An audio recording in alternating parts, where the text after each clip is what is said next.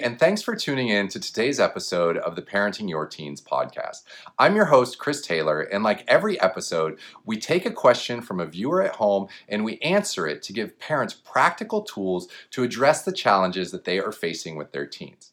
Now, today's question comes from Cynthia in Maryland. Now, I'm just amazed because we're getting some really good reach, and it's only our second season of putting on this podcast, so that's really exciting. So, Cynthia, all the way out in Maryland on the East Coast, thank you so much for sending this question in. Now, her question is one that applies to more and more kids because the rate of diagnosis of ADHD in American youth is skyrocketing. And for those who struggle with a kid with ADHD, you know the challenges that presents, the exhaustion, the frustration as a parent in trying to address those. So we're going to try to give some tips based on this question that Cynthia asked. So Cynthia asked a really general question. I'm going to try to narrow it down as best as I can.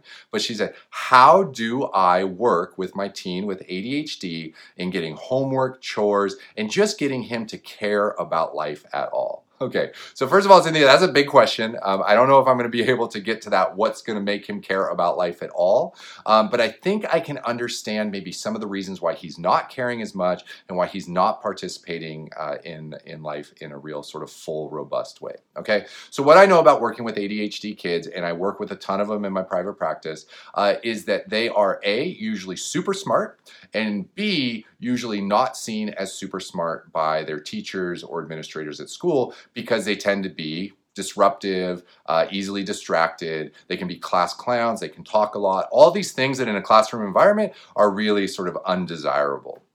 So I always like to start by focusing on the strengths that these kids are really smart kids. But because they have this ADHD diagnosis and the school system responds to them in a negative way, they end up getting a huge hit to that self-esteem piece.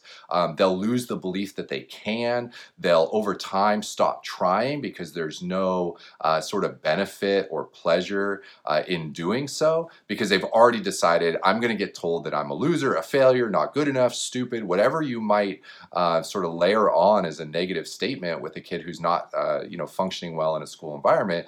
They've heard it, they've experienced it, and just like you or I, the more you hear negative statements, the more it becomes easy to believe, and the harder it is to believe in yourself from a positive perspective. So let's always keep that in mind. Now, as far as chores and tasks with ADHD kids, it's really difficult because let's be honest, their brain works differently. Most teenagers are somewhat impulsive. Put that on overdrive in a kid with ADHD. Different brain structures are underdeveloped, so executive functioning and planning, thinking and executing that are sort of compromised. And then they're highly emotional because they're operating from that lower level brain system, which causes them to be impulsive, which causes them to have sort of extreme emotions. Again, it's like a teenager normally, but it's on sort of steroids or times 1,000. So what we want to do is we want to slow that process down for those kids as much as we can. Now, one of the best ways to do that when it's task related, like homework, or we'll just say homework because that's more academically focused, is to focus on this idea of chunking, right? So if I got an ADHD kid and I'm like, hey, here's an hour of homework, sit down and do it. As a parent, I'm going to be on that kid nonstop for that hour, and things aren't going to get done. It's going to be a constant battle. I'm going to be frustrated. The kid is literally not going to be able to do it because the way his brain is functioning.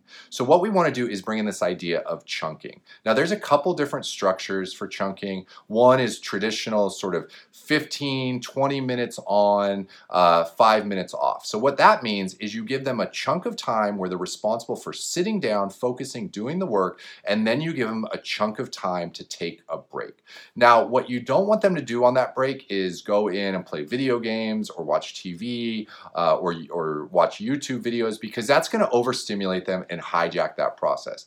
By a break, it just means kind of pushing away, maybe getting a snack, drinking some water, maybe getting up and moving because there's a pent-up energy, and sort of, kind of dispelling all that energy, and then really getting back in the task. Now, initially, parents will have to help them by prompting them to get back in the task after the break. But once once they have done that, a few weeks, they're going to start to really get this conditioned response of like, okay, I know this works for me, and this is something I can use to manage my time well. And ultimately, I want to do that my own, because no teenager wants their parents to tell them what to do. Okay, so we can always use that for our benefit as parents. Now, there's also a different way of chunking. It's kind of a pyramid chunking where you start with like, maybe it's 30 minutes of time and they get a 15-minute break. And then it's 20 minutes with a 10-minute. And then it's 15 minutes with a 5-minute, and so on and so forth. That can be kind of helpful because you'll see that the kids will start to anticipate less and less as they move forward. There's a little bit of an incentive build in there. There's some excitement that they're not just going to be in this kind of consistent pattern, sort of like ongoing, and they can't anticipate when it's going to stop. So anyways, like I said, there's a couple of different ways to do that. Now, the timing of which really depends on the kid. Really severely ADHD kids are going to be able to tolerate less time studying. The break shouldn't be any more time, but it should just basically be, either a 2-to-1 or a 3-to-1 ratio of work to break.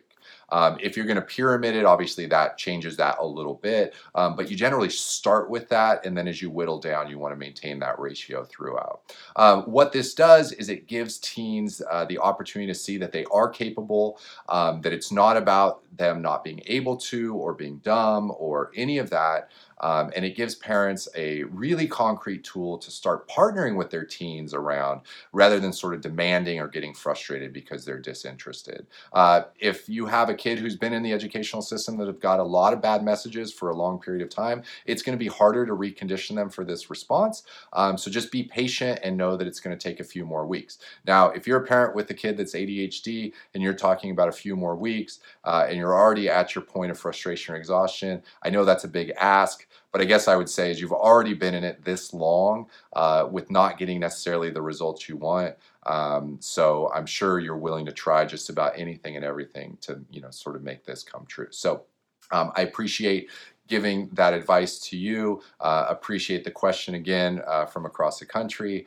And if you have questions that you would like to submit and have me answer on my next podcast, please send those in to chris@parentingyourteens.com. And if you would like more information on how to end teen defiance and disrespect in your teens, then please visit the website parentingyourteens.com, where you can learn and gain valuable tools on how to end that defiance and disrespect, among dealing with other issues that you might be struggling with your teens. So until next time, thanks for tuning in, and we'll see you again real soon.